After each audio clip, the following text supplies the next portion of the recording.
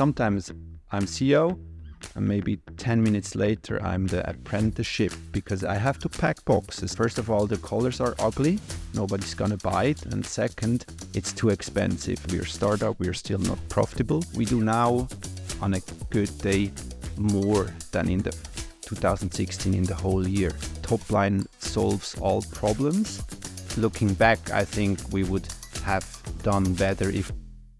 Welcome to Sports and Outdoor Mentors. In this episode, I chat with Franz Bittmann, the founder and CEO of Namuk, a kids skiwear brand founded in 2016 just outside of Zurich, Switzerland. Today, they employ 25 people, are sold globally through their website, and have almost doubled their sales every year since launch. We chat about life before Namuk, the challenges of finding balance between professional and personal life, and also the opportunities and challenges of leading a purpose-driven business, plus much, much more. Before we jump in, I have one favor to ask. Please hit the subscribe button. This helps us to grow the channel and continue to elevate the content and bring you more insights from even more amazing leaders within the sports and the outdoor industry. So thanks for your support and enjoy the episode. Franz, so before all of this, before Namuk, I know that you founded and developed the brand 11, the snowboard brand, and had great success there. And then the snowboard market slowed down, so you refocused on Namuk.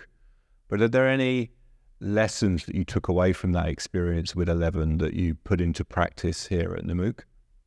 Yes, I mean, I founded 11 just after school, and it was kind of a hell of a ride, I would say, without any money, nothing. So we just grew.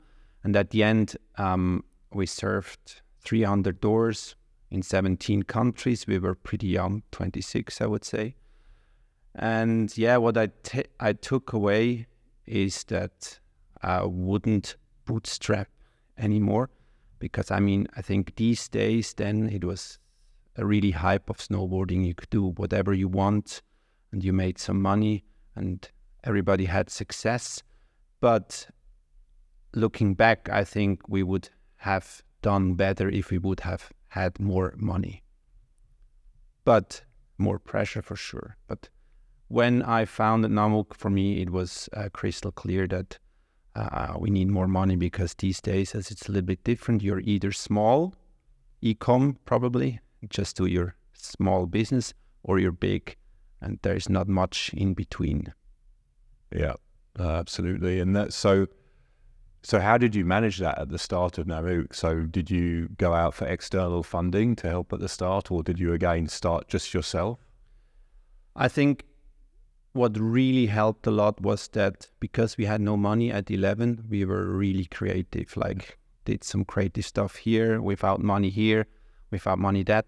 And this helped a lot. After we sunset 11, I kept the company, and then it was kind of, I didn't know what to do. We had already 2 kids, and I was at home and thought, oh, what's I gonna do?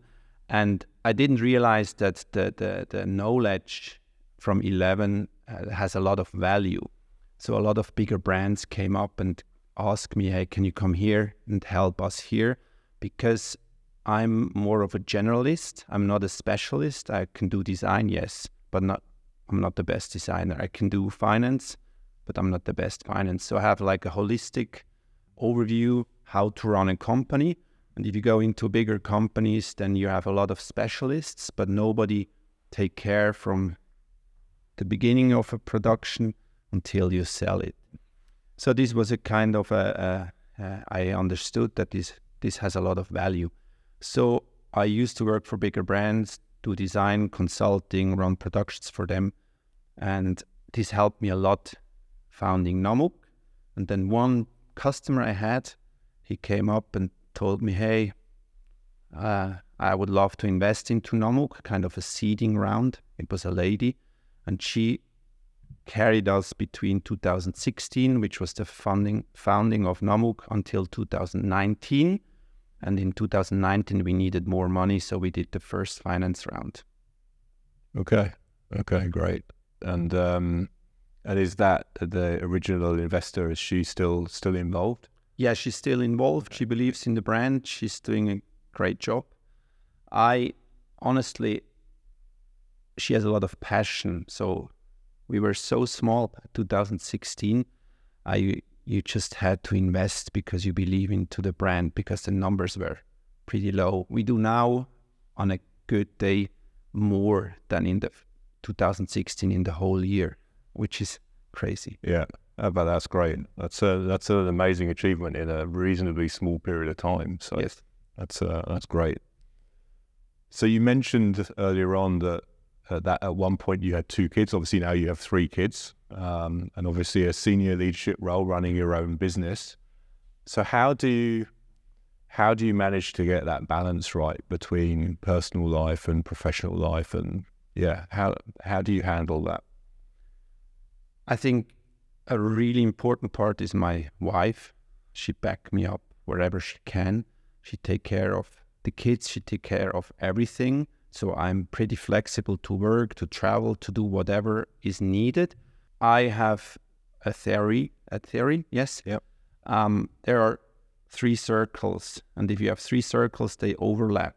But if you have 4 circles or dots, they don't overlap. So I do a lot of time is family, a lot of time is my work, and the third one is sports. And that's it. I don't have any spare time to do other things. So I'm just focused on these things. You mentioned your wife there being a big support. I understand she's also actually involved sometimes in the business as well. Yes, she was a big part at the beginning. She helped with the logo, she helped with everything. And she's still part of the company. Sometimes she helps doing the stores, or she has some ideas. Even if I come home with some good, I think the ideas are great, then she's able to destroy them or refocus or reshift them within minutes. So she was always a big part, and she's still a big part of the success. That must be. You obviously have a very open relationship to be able to manage those situations, but living together must be also quite tough sometimes, no? It is, yes, it is. I think you need a lot of passion for sure for the business. She has a lot of passion, I have a lot of passion, but you also need to know who is responsible for what decisions. So I'm responsible for more the business side, I would say, and she just have a lot of ideas. This morning she gave me something she bought and say, hey, this would be really cool for women, because this is a big topic. Everybody's asking, let's do adult clothes. Why you don't do adult clothes? So we're going to come up with kind of a happy mom product, and she has always ideas and pushing every day. So I really appreciate that. That's great. That's great. And you mentioned the third circle was sport. You mentioned, and I think I read somewhere that you said in the past that for you, sport is not necessarily about fitness, it's more about wellness somehow. About kind of feeling good and feeling happy. Could you maybe expand on that a little bit? And maybe I'm wrong, No, you're translation. So you're absolutely right. So I do a lot of sports, or I did a lot of sports even when I was young. So I know that it was really helpful, the competition, for my personal development. So when I was a teenager, we did rowing. It's kind of a team sport. You win together, you lose together, and you learn a lot about life. And it was always a big part of my life. Then I had some back injury, which was really bad. Like 4 years, I couldn't do that much sport. But then I came back. These days, for me, it's kind of detox, I would say. If I go running 1 hour, 1.5 hours, then first of all, I relieve a little bit. Then it's kind of detoxing. And then after maybe half an hour, the good ideas will come. So sometimes it's 1 hour running is even better than 30 hours trying to achieve anything.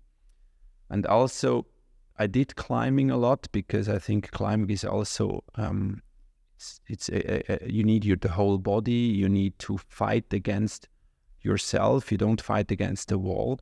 So I really like climbing, but at the moment I don't have time to do it that much. Yeah.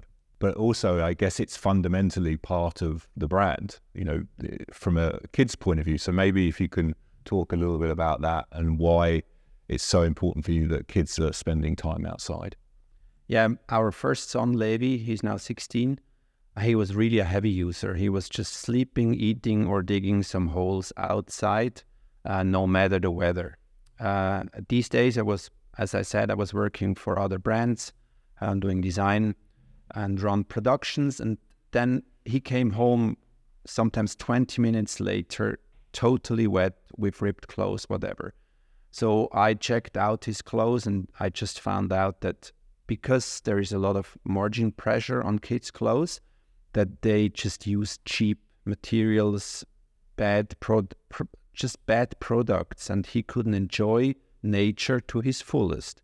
So we had to buy 3 sets or 4 sets even to make him happy, to keep him outside. So I was checking his clothes and I thought, hey, we can do this better, because my belief is that kids need to spend as much time as possible outside to experience nature and also to connect to nature and to learn to love nature, because you only protect what you love. Yeah. Yeah, that's interesting. Yeah, only protect what you love. Yeah, very true. Very true. Yeah, this is one thing. And the other thing is the mental health thing. I mean, it is,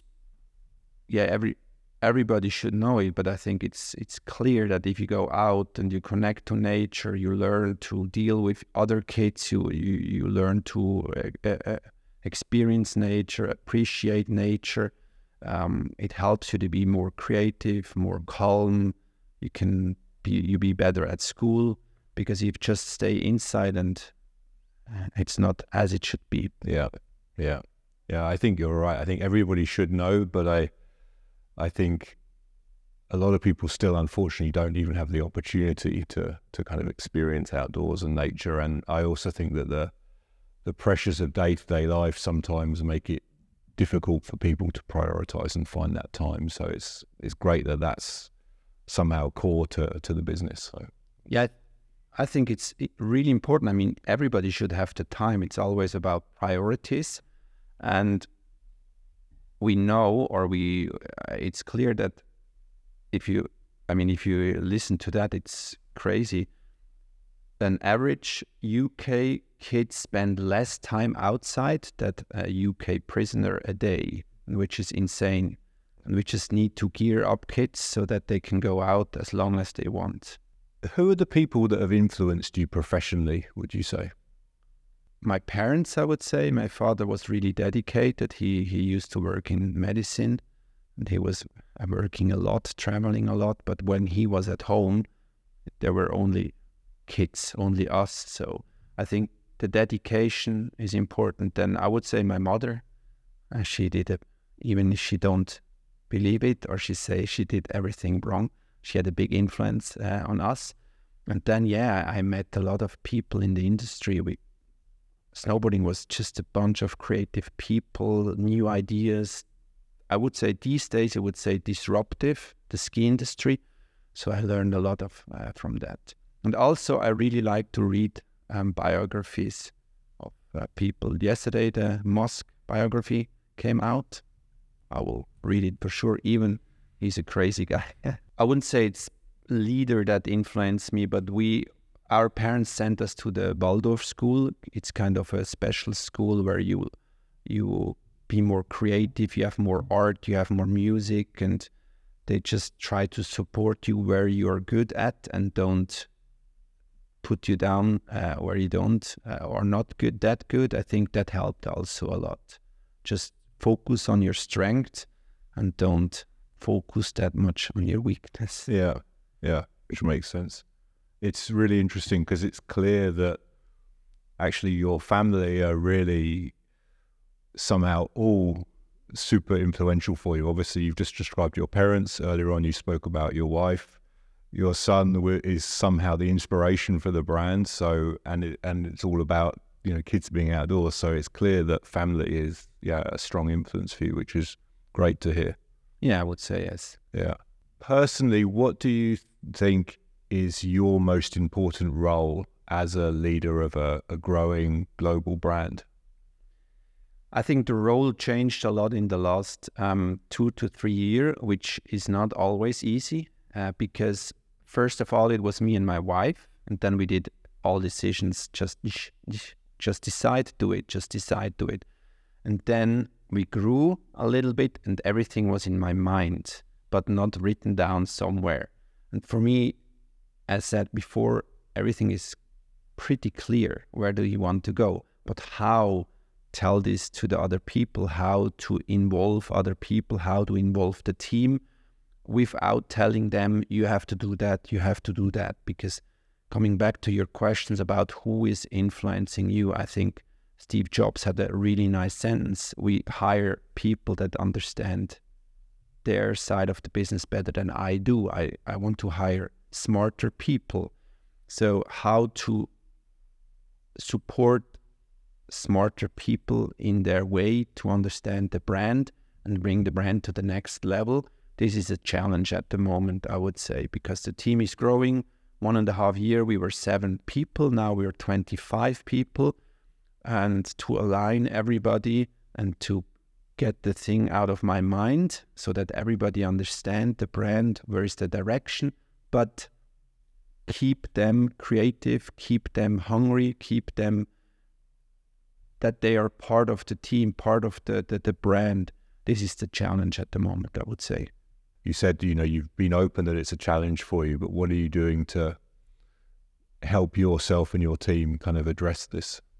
I think because we are growing pretty fast, we do not have, or we think we do not have enough time to do this groundwork, to set the fundament of the company. So if you start a regular startup with 3 of your friends, I would say, you sit down, you say, okay, what is our vision? What is the mission? What are our values? And then you write these down, and everybody that comes in, you show them, here, this is this. And this was not the case at Namuk because it grew pretty organic. So it was in my mind, my wife, and then some people came in, they were well connected, but it was never written down. And we need to take time at the moment to write this down because everybody interprets it a little bit different. And this is a challenge to take the time because it doesn't help the top line, but it is very important to grow.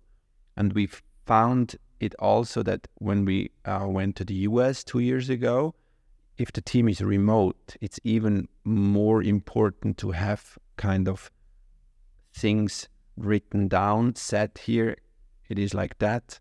Do you understand it? Do you agree? Can we go in this direction? Yes.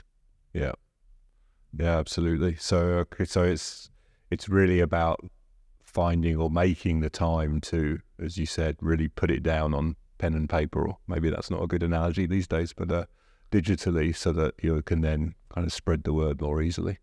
Yes, and the balance between these fundamental things and like team building and the other sentence, which is important, top line solves all problems, or most of the problems. To find this balance, this is challenging these days. So as you said, you've gone from 7 to 25 people in a reasonably short time. So what are you looking for? What's important for you when you're hiring people to join the team? Another challenge, I would say, these days, because we're attracting a lot of people which want to have a purpose-driven business. Maybe they come from a bigger company, they had a good salary, they did a great job there, but at the moment they don't think it's right. The time is also difficult, I would say, at the moment. Then they come and say, okay, I want to do something with a purpose. But are these people ready for a startup? Are these people ready to have a couple of jobs in the same job? Like sometimes I'm CEO, and maybe 10 minutes later I'm the apprenticeship because I have to pack boxes because nobody else is here to do it.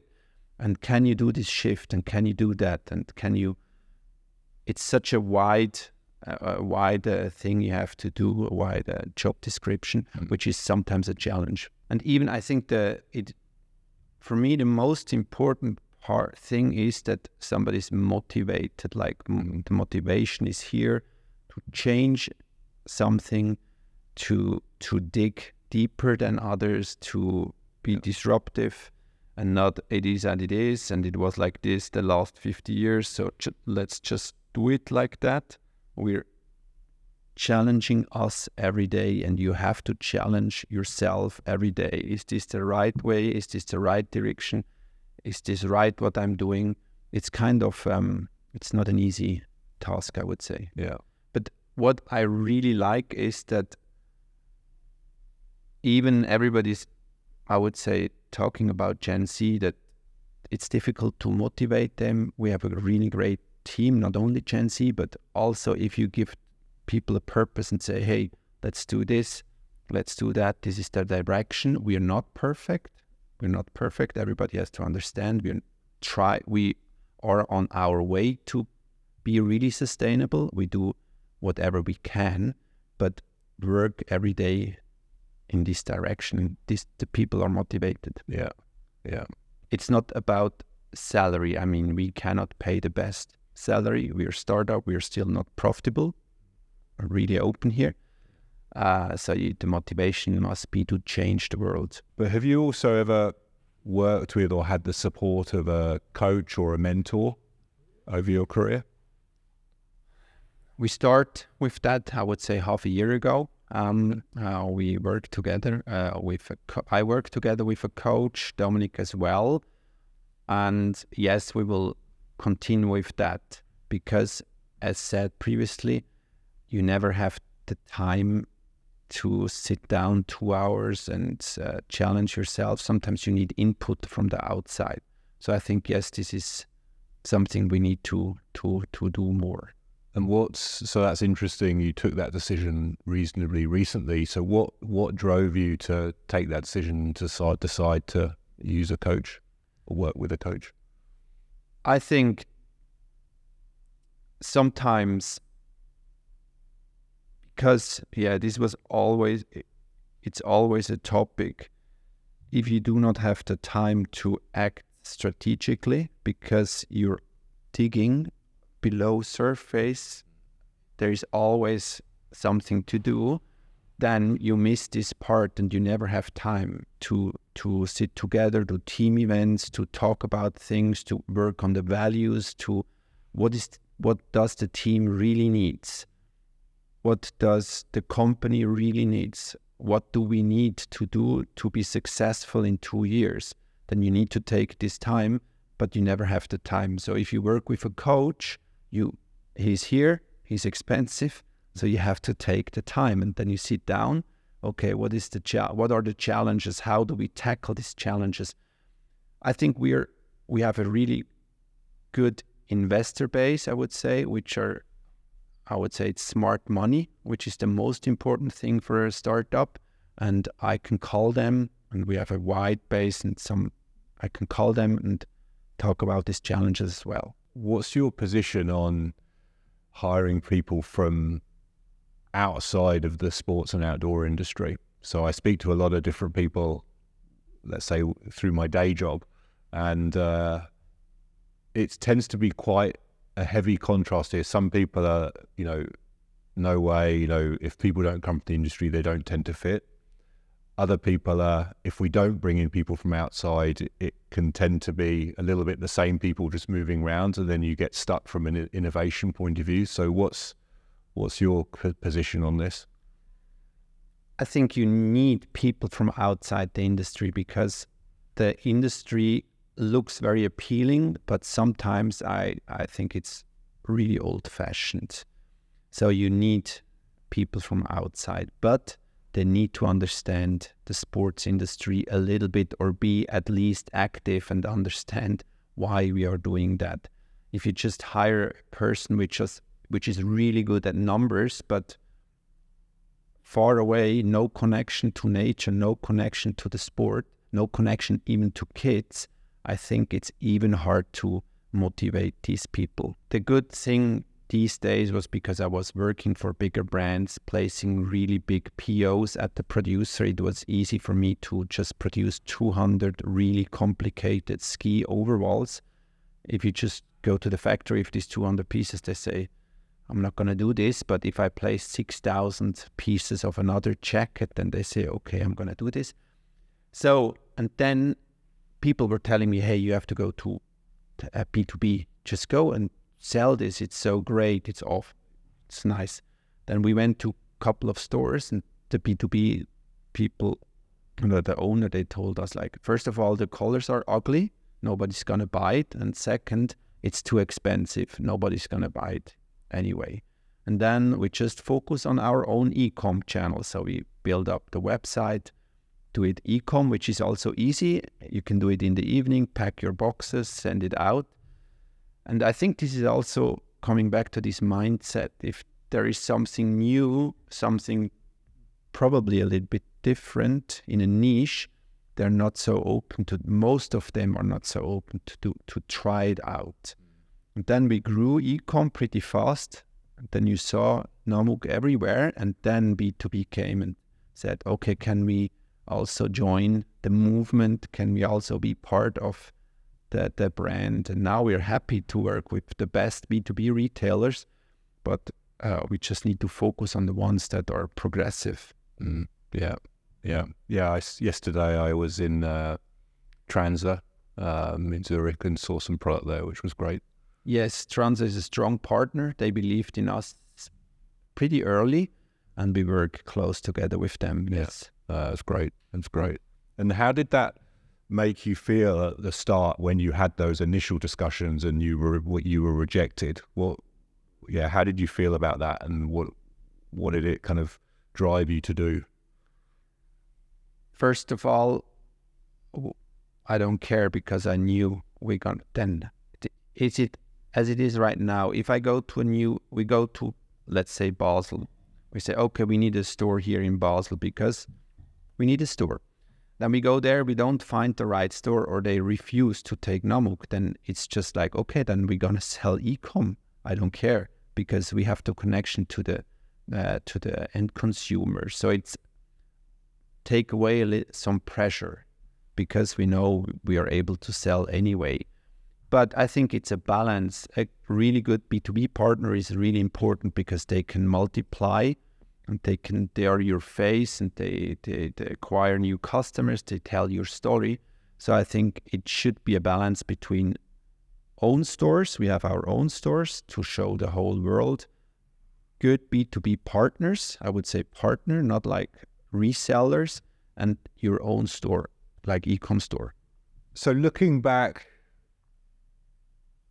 over your whole career, what would you say has been your biggest failure, and what have you been able to take away from that? I think to shut down 11, the brand, I mean, we kept the company. This was pretty hard, because we were young, it was our baby, and the decision took me about 2 weeks, I would say. And to get over it, it took another maybe 2 months.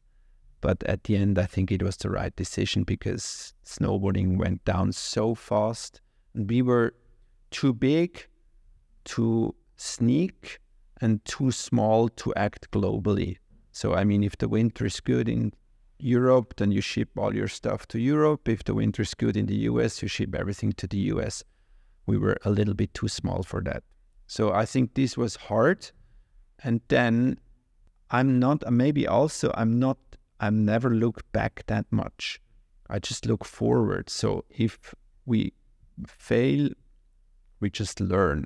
I think the most important part is that you just do the mistake one time and not 2 times.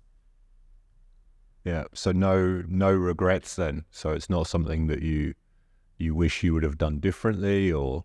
I think the most important thing is to listen to other people, and you don't need to do it, but you need to listen to it, and you need to adapt it and think, is this something for us?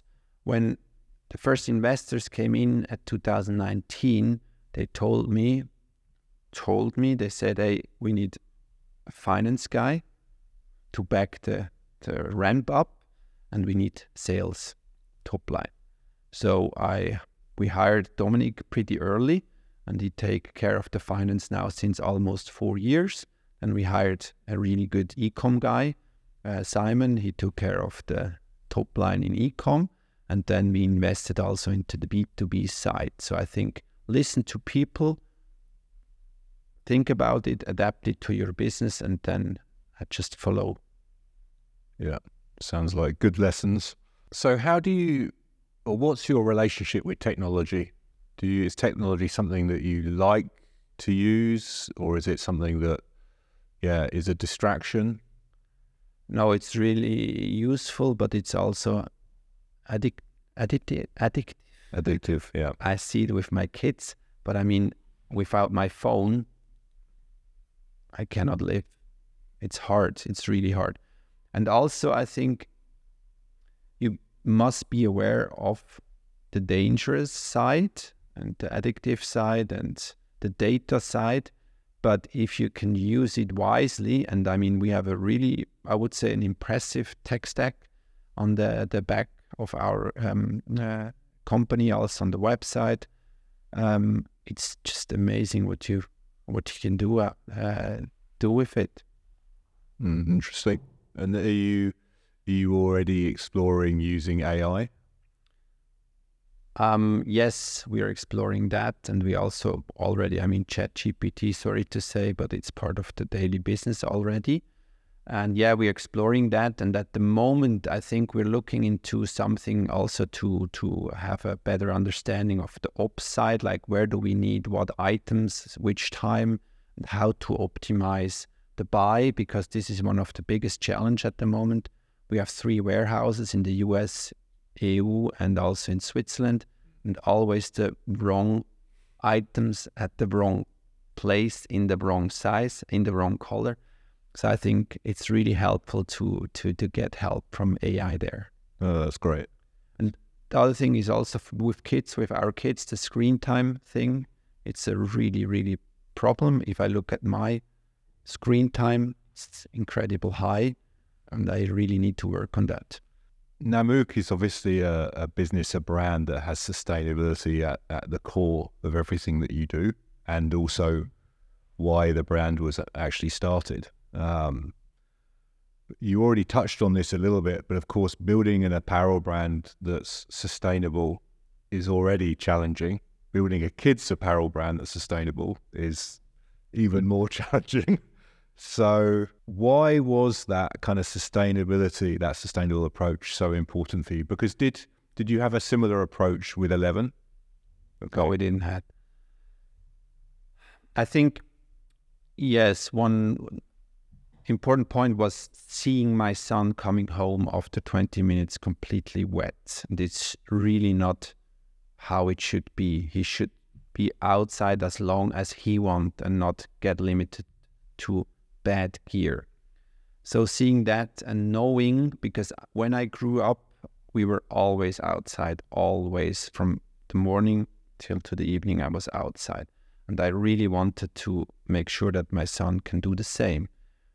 Seeing that bigger brands offer just bad quality was really bad for me. And I knew if you want to act sustainable, textile in the textile industry should last as long as possible, the product, because 72% of the CO2 emissions occur during production. So if you produce anything, something, it should last as long as possible. So this was the main goal at the beginning. And then, because I'm working in this industry since 25 years now, I had a lot of connections to nice, supportive producers. So we work very close with Primaloft. So we were the first ones could offer biodegradable polyester fleece, because we were pushing them really hard at the trade shows, like, yeah, it's good that you do this biodegradable insulation, but what we need is biodegradable fleece, because microplastic, kids' clothes, you wash along a lot, and then the microplastic goes into the water. Then they say, yeah, we know, but it's hard, it's difficult, we cannot do. Then we were insisting, like, spoke with these guys half an hour, And then they brought in another guy from the US, and he was showing us a small item like, yeah, we work on that. And do you think it could work? Could it be successful? And I said, I'm going to order it right now. Here's the order, and we're going to test it. So you have to be innovative, you have to be forward thinking, and you have to take some risks. Same with YKK. We work with YKK pretty close because they know if we test it, we are fast. They send the zipper to our factory, and 3 months later they have a reply from us if it's working or not. So being agile, being at the forefront, and take some risk is really important. In the sustainability side, if you do just things everybody else is already doing, we're not developing. So we are always try to be at the forefront and think about what could be the next thing. That's great. I think for a brand that's still, still in the early stages of its development, to work with a partner like Primaloft and to be a launch partner for them on a new fabric is great. You must be pretty proud of that. Yeah, yes. Yeah, it was a huge step. But just trust your thoughts, believe in your thoughts, and then just go. And even with our dash pant we developed together with Cordura, I think we were the first brand doing full Cordura pants which are soft. And it took us 1.5 years to develop this fabric because nobody believed in it. Then we had to find a factory which is willing to produce only 600 yards, because normally they produce 5,000 yards up if the fabric is in a blend. So you have to invest time here, then going back and forth, and don't stop. I always tell the product team, if anybody say, no, we cannot do it, we just insist. If we believe in something, we just go forward for until we found the right partner. So I think this is something different to the bigger brands, where you have a lot of margin pressure and then you just stop. If 2 people say, no, it's not possible, we cannot do it, then you just say, okay, it's not possible, let's move on. But if we believe in something, we say, okay, we believe in that and we're going to make it happen. Great. That's great. You touched on the fact that the product is obviously very durable for the many of the reasons you've just said. Now, somehow in kids' clothing, obviously the kids, depending on the child, they're wearing the product for maybe a year, maybe if you're lucky 2 years. So how do you handle that kind of after use part? Are you offering any kind of services or support to enable the people that have invested in the products in the first place, that maybe 12 months, 24 months later no longer fits, that then they can still benefit from that durability? Because the last thing you want, of course, is for somebody just to throw it away. Yes. 2 years ago, we launched our reuse program. It was also a good example how we act, or how fast we act. I went to Simon, which is the e-com guy, and I told him, hey, we need a buyback program. We need a reuse program. And first of all, I have a lot on the table. We cannot do it. We have to do this. I said, okay, I understand. Let us say what is really important to do. Okay, this is important. This is not important. So within 5 months, we had our reuse platform live. And it was, I think we started in January, and mid of July, we were live. And in the first months, it already had 20% of our turnover was through reuse. And since then, it's a revenue part. It's a part also to tell people, hey, yeah, maybe our pant is a little bit more expensive than the competitors, but you can send it back to us and you get money back. You get a voucher to buy again. Yeah. And for us, the educational part is also really important. Like, if you buy a namuk pant and it's more expensive than the pant from other competitors, but I think this is also an educational part. We have to educate people, buy less but better quality, a namuk pen, which costs a little bit more than the competitor ones, is in the long run cheaper than buying 3 other pens, which will be destroyed within 3 weeks. Yeah. So it's kind of invest into clothes, invest into cars, invest into good quality, than just buy as cheap as possible. Yeah. Yeah. You've already touched on some of the, well, in fact, you used the word partnership when you were referring to your B2B partners, customers. You used it also when referring to people like Primaloft. So, and I think my perception is that in a business with sustainability as a cornerstone, those kind of collaborations, partnerships are vital to innovate, to be able to develop new things. What advice would you give anybody working in the industry to develop those type of partnerships, to benefit from collaborations? I think if you're small, as we are still, you have to bring added value to your partner. I mean, both of them should benefit. So I think it was 4 years ago, our turnover was small, but I knew we have to do ski helmets and ski goggles. So we choose the best ones. We always choose the best. Lova is a partner, Primaloft is a partner, Giro was our partner back in the days. So we went to Giro and I thought, what can I offer to them that they collaborate with them? So we went there with a finished concept already, like, hey, we like this helmet, we like these goggles, but we think we can bring some added value to your collection. So we were able to design our own line, and it was the best selling item globally because it was a different color palette, adding to their existing sporty palette. So they really like it. If we went to Lova, we say, okay, we really like the quality, we like your shoes, but we believe that we can bring you new customers with our color palette. Then they trust us, and we did the collab, and it's still really successful. If you go to Primaloft, you tell them, okay, maybe we're not the biggest, you're not going to sell 500,000 meters, but we can test it, we are fast, and within 3 months, you have an answer from us if it works or not. It's really interesting. So the relationship with Giro and Loa, they were collabs, or are they namuk branded products that they're making for you? How's that working?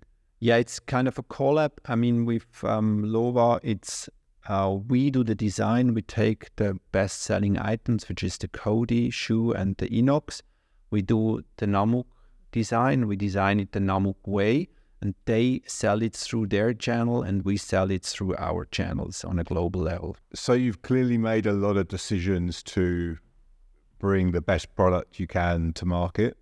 But also you've been very open about the fact that despite the growth, from a profitability point of view, there's still work to be done. So if you knew you wouldn't fail, what would you do differently to what you're doing now? Again, I think it's important to listen to other people and try to adapt, try to get the essence out of what they are saying. So to keep a balance between growth, do a lot of products, and keep focus, I think this is a thing that I need to work on, because I have a lot of ideas.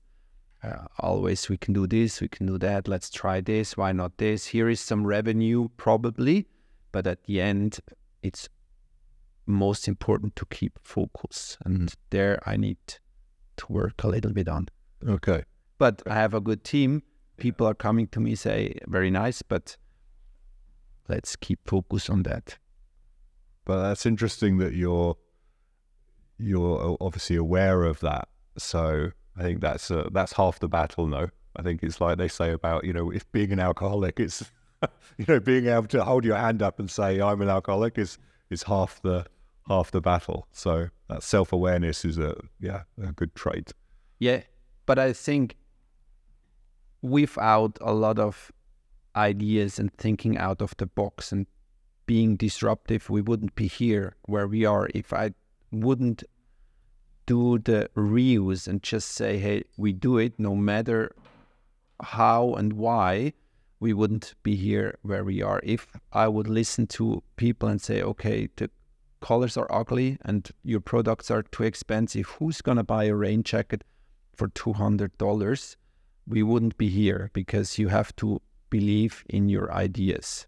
But you have to find out pretty fast if they can turn into something big or not. So try, and if it's not going to work, stop it. Don't invest into things that are not working. A good example is rent. We're talking about rent since 2 years. It makes sense, but we don't have the power at the moment to roll out a whole rent program, because then you end up to be it's a logistic nightmare. Yeah, absolutely. But my heart say, hey, you have to do it, because attract new customers. Maybe you don't want to buy a jacket for 200 euros, but if you just pay every month 10 euros, maybe it's easier. I think this is the most important thing, that listen to the team and try to enable the team to do their best. Sometimes it's difficult because you have the challenges in mind and you don't want to tell them too much, like, hey, we're behind budget, so better we do more black pants, I would say. So you want to keep them having fun and do the creative stuff. So the balance here is sometimes it's a challenge. Yeah. But they also, I mean, we are really open. We have like quarterly reviews with the team where they see what are the numbers, where are the challenges, where we're going to. We try to involve the whole team on this journey, but we don't want to frighten them or make them afraid that we're still a startup and we need funding, so we need to be successful. Yeah. Well, I think that transparency is good. I think it's important, especially for younger generation. I think it's important for people to understand the context that they're working in and living in, and I think that then also must empower them as well. Yes, and I think the motivation is much higher. I mean, at the moment we're packing for monochrome, which will be launched so I can talk about this. So the whole team is now downstairs packing, so that the boxes will be sent out this Friday. So I think the team thing is really important. Yeah. All hands on deck to get it done. Yes, all hands on deck. Yeah, that's great. So thinking again about sustainability and the future, what skills or qualities do you think you'll be looking for in future employees to help you continue develop along this sustainability path? I think if you cannot make money out of this path, it's not going to survive. I mean, we're not a non-NGO, so we have to make money. So we have to find a way that sustainability or sustainable products are attractive for a wide range of people. And this is going to be a challenge, I would say. So do you think that's going to be, it's about people maybe with product engineering or material backgrounds that enable you to find and source materials that still meet your requirements for sustainability, but are maybe more commercially viable? Yes, I think it's not only product related, it's also structure. I mean, we need to make sure that our products are accessible throughout our relevant markets. We lower the prices now compared to a lot of other brands which raising the prices because we have now bigger quantities, we have better FOBs, so we are able to source cheaper a little bit, and we give this back to our customers, make it more accessible to more people. Then we need people to run the business, I mean, to understand how to set up warehouses, shipping, logistics. We need hungry people in the product side. We need salespeople which are able to sell the a little bit more expensive items, and then I think we also need support from governments. Like if you look at Norway, electric cars are top 5 at the moment. Why? Because government is supporting that, so we need support on this side too. Yeah, interesting. So it's actually not one area. It's really pretty much across all areas of the business essentially. So what's your favorite, your favorite piece of sports or outdoor gear? Now normally here I say that you can't say something that's namuk, but of course you wouldn't be able to say that anyway, so we don't have that issue. For me, things that are easy to do at the moment, it's important because I don't have time to go to the mountains one day climbing.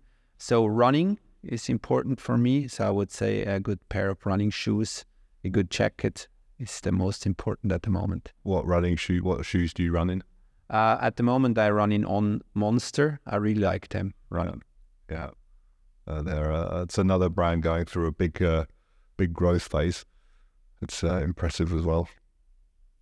And what about tech? So what's your favorite piece of technology, either hardware or software? Because we moved to Zurich with the office, I just bought a new bike. It's secondhand from a good friend. It's a gravel bike with electric shift. So I would say this is now my favorite tech piece. Okay, cool. Beside my iPhone, which is just my daily partner. Yeah. Well, that's good. That fits into both then, the sport and the tech. Yes.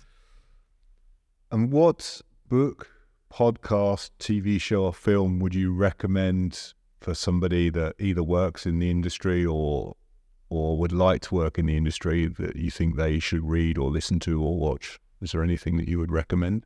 Even he's a crazy guy. I really like the biography of Steve Jobs. He's just so much into his products. And he's so strong belief in this vision to make an item really simple, cut it to the bone, essential. I really like that. So, I mean, for me, my personal item I like most at Namuk is like the high-end, super lightweight rain jacket you can pack very small. You don't see, no other brand is doing that for kids. So bring out the essence of an item. I think this is my passion, and he's like really good in that. Yeah, for sure. With the reference, I would say. Even he has some crazy sides, which are maybe not that nice. Yeah. But I read his biography within I think 2 days. Yeah. I'm trying to think of the author for that one because there's been a few, but Isaacs. Exactly. Yeah. Yes. Yeah. The white cover with his photo in black and white. Yeah. Yes, I really like to read biographies. Just because you always can take something with you. Yeah. So Elon Musk then is the next one from what you... Maybe it's a little bit too crazy for me, but yeah. I'm going to read it, yes, for sure. What's the most valuable piece of advice you've ever been given? Coming back to the question before, I would say keep focus, or better try to keep. Okay. And what do you struggle with?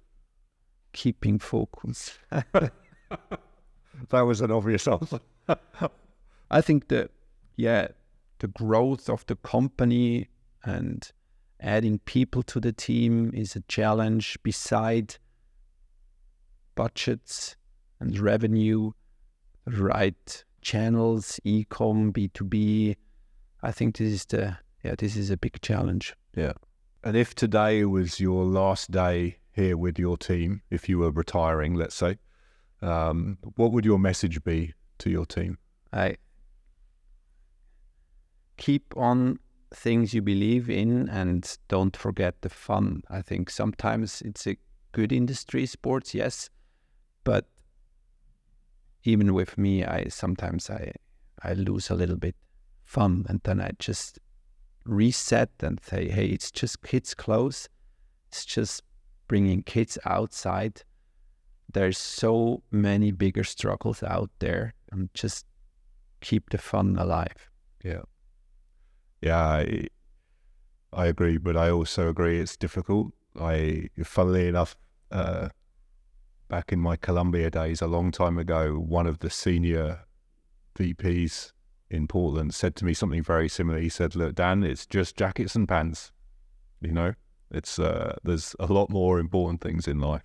But I think this is where technology also somehow plays a role. I think we get so focused and driven by what we're doing. Sometimes you forget to actually stop and look up and, oh yeah, this is the industry that we're working in. And I got in the industry because I love being outdoors, obviously the same for you. So, but sometimes we forget that. It's not easy. It's not easy. Yes, and I also think that if you have more fun, you're more successful, or the brand is more successful, because even you cannot measure it, you can feel it. Yeah. If people have fun creating stuff. Sometimes it's hard because, top line, revenue, challenges, supply chain challenges here, challenges there. If you just see the challenges, you lose the fun. So setback, hey, it's just kids' clothes. Let's have fun. Yeah. And do you do activities as a team when you go outdoors? Yes, most of the activities with the team is outdoors. We go climbing, walking, hiking, do stuff together. Yes, great. So if you could give future leaders in the sports and the outdoor industry 3 pieces of advice, what would it be? What would they be? I would say, yes, the 3 advice would be: set clear goals, believe in these goals, set the goals big enough. At namuk, we say we want to be there, and we believe in that. The second thing is, don't listen too much to other people because they know it always better. And the third, I would say, try it out. If you don't try it out, you don't know if you succeed. And if you don't succeed, it's not that bad. What's happiness for you? I think I can go to work every day and I love what I do. I think this is the best thing. If I need to go to the office and say, oh, no, I have to do that, I don't like it. So I think this is happiness for me. And then I'm going back home happy too. And I really like to enjoy time with my family. Yeah, great. Okay, so last question. As you know, so this podcast aims to help people in the sports and the outdoor industry to benefit from people like yourself, your experiences.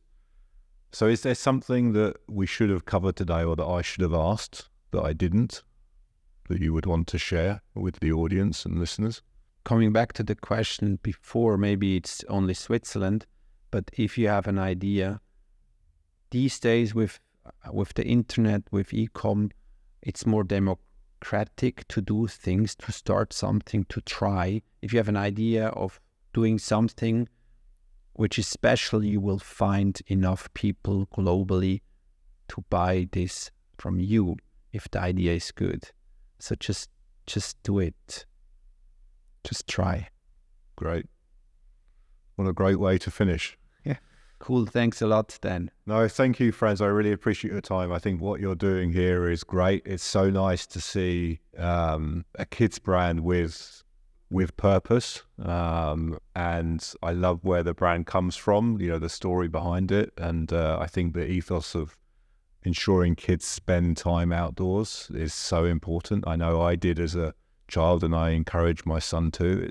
I think it's because it's very easy that we all do get sucked into the screens. Yes. So I think getting that balance and being outdoors is really important. So thank you very much for your time. It's been a pleasure, and thank you.